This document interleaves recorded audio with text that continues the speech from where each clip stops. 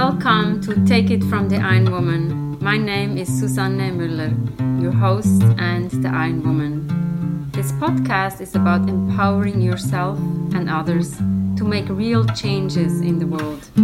You will hear from everyday, smart, sophisticated, hip people like you and me. Not everybody has to be an Iron Woman to impress the world. Together, we will learn from the sports and business leaders how you can become a more successful person as an entrepreneur or a leader. It's one step at a time, one day at a time.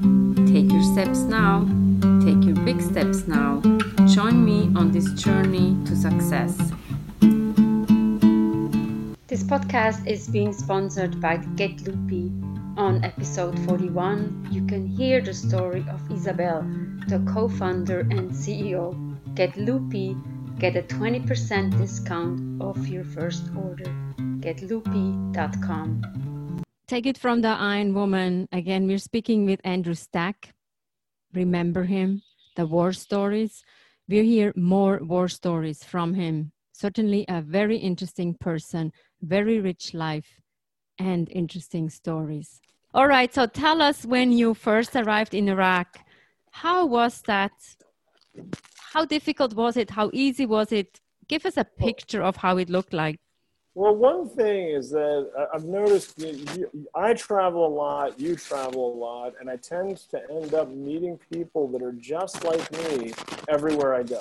Mm-hmm. If I'm skiing, I have run into the same skiers halfway around the world. I've run into them in ski resorts you would never think. There's no way that this person could be here, but there they are.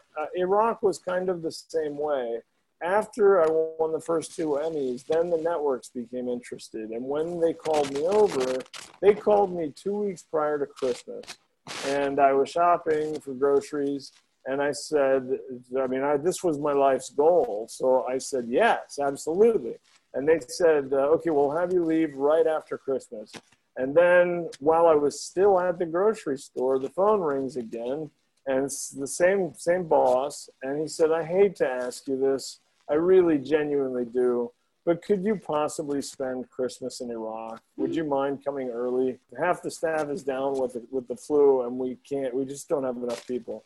And I said, no problem at all. What do you need? And he said, can you catch a flight on Thursday? This was Tuesday. I said, no problem. I'll be ready to go. I'll be there. And I was. And when I walked into the newsroom, and so a newsroom can be any room. It doesn't matter. It's whatever room the bureau picks. At this time, it was a convention center in the Green Zone in Baghdad.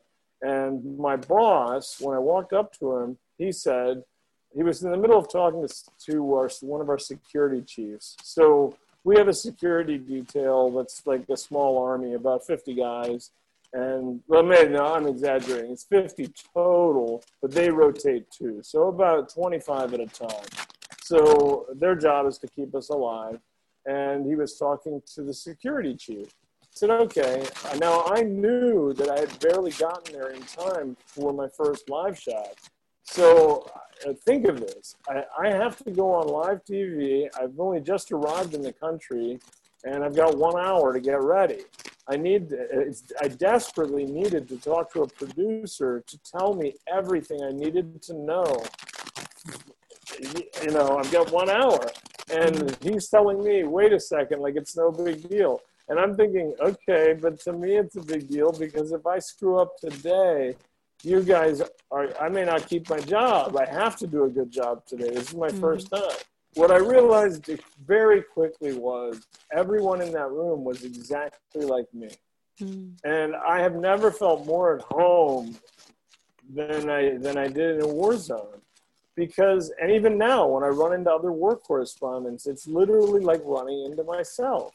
What they were doing in the middle of the afternoon, it was 4 p.m, they were saying goodbye because one of them was rotating out and he was about to get in a car and go down the airport road, which you may recall was dubbed the most dangerous road in the world.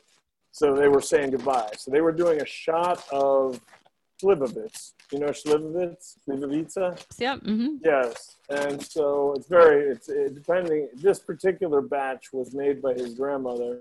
So I imagine that it might work pretty well at running the engine in your car. Mm-hmm. It was Something really strong. But then he turned around and he said, "What can I do for you, Stack?" And I said, "Good, Zoran. The guy who was running things was he lives in Belgrade, but he's a Serb. I knew immediately when I saw them drinking in the workspace that, because this was before I quit drinking, everybody, the rule was you're not allowed to get drunk, but we don't care if you drink on the job. You can drink beer all day long, but do not screw up. If you screw up your job, you're out of here. You're fired immediately." Mm-hmm. So everybody knew you're allowed to drink, but there are limits until you get off your shift. And I appreciated that. I think America's become too politically correct. Like this thing with the motorcycles I was talking about. Down here, I ride around with a town, mind you, on a little motorcycle. I'm not going much faster than I would on a bicycle. I know you should wear a helmet on a bicycle too, but sometimes I'm just going to buy ice cream. And the police will see me without a helmet on, and we wave at each other. We're smiling. We're waving at each other. And I very much appreciate that, because I feel like in the U.S., they're wasting time arresting people for irrelevant crimes. Okay, to summarize, it feels like when you go into a war zone in a newsroom, you find the people that are like you and that speaks to you. You go on a ski slope, you find the people. But I feel like every day when you look into the mirror, you see yourself and you find those people, because I feel like these people are interesting. These people are maybe pushing the envelope a little bit like you. And that's what you like a little bit. But then you have that guardian angel who says, "Hey, Andrew, now maybe it's the time to stop drinking, but you still can go mountain biking and skiing, enjoying life within limits." Yeah, exactly. And to be honest, I have 3 Argentine friends from different trips down there. Mm-hmm. It's the same thing. One of them is a world-class mountain climber. Mm-hmm. I run into the exact same people, and they're fun. And they're fun to hang out with, and their stories are incredible. You know, sometimes I need to shut up and just listen to somebody else's crazy stories, you know? I think so, yeah. But thank you so much. This is really cool. And we want to meet those people from Argentina. They need to be on my podcast too. I'll tell you what. Once we get settled, call me, and I'll bring them into the room. We can do it that way. And you know what, Suzanne, you're one of them. You're one of those people, obviously, or I wouldn't be on your show. Oh, thank you. That's a nice compliment. I like to be called crazy. Everybody works in a war zone in a way, right? And we make the best out of it. I always think there's got to be something entertaining to every story. Whatever you're doing, wherever you're going. And I think one of the towns that I'm considering is Bariloche. Mm-hmm. Are you familiar with Bariloche, Argentina? They call it the Switzerland of Argentina. It's beautiful down there. And the skiing in Switzerland is better, though. It's too low altitude. The snow it's mushy. It's wet. It's not dry enough. Las Leñas is much better skiing. If you go down there, go up to Las Leñas. Okay. The reason is that Butch Cassidy and the Sundance Kid ran to South America. They ran to the Pampas, but they were in Patagonia. They were in the same basic region when they ran away from the U.S. And when the Nazis got cornered, they all ran to Bariloche, the exact same town. Mm-hmm. So there are schnitzel houses, there are beer halls, there are chocolate factories.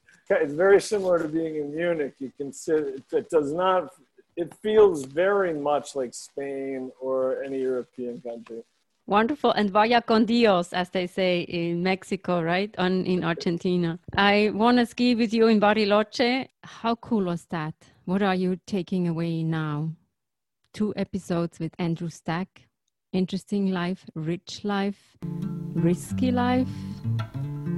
Take it from the Iron Woman. We have episodes every Monday, every Wednesday. Chime in, leave a comment, and don't forget to order Get Loopy, getloopy.com, the plant-based snack.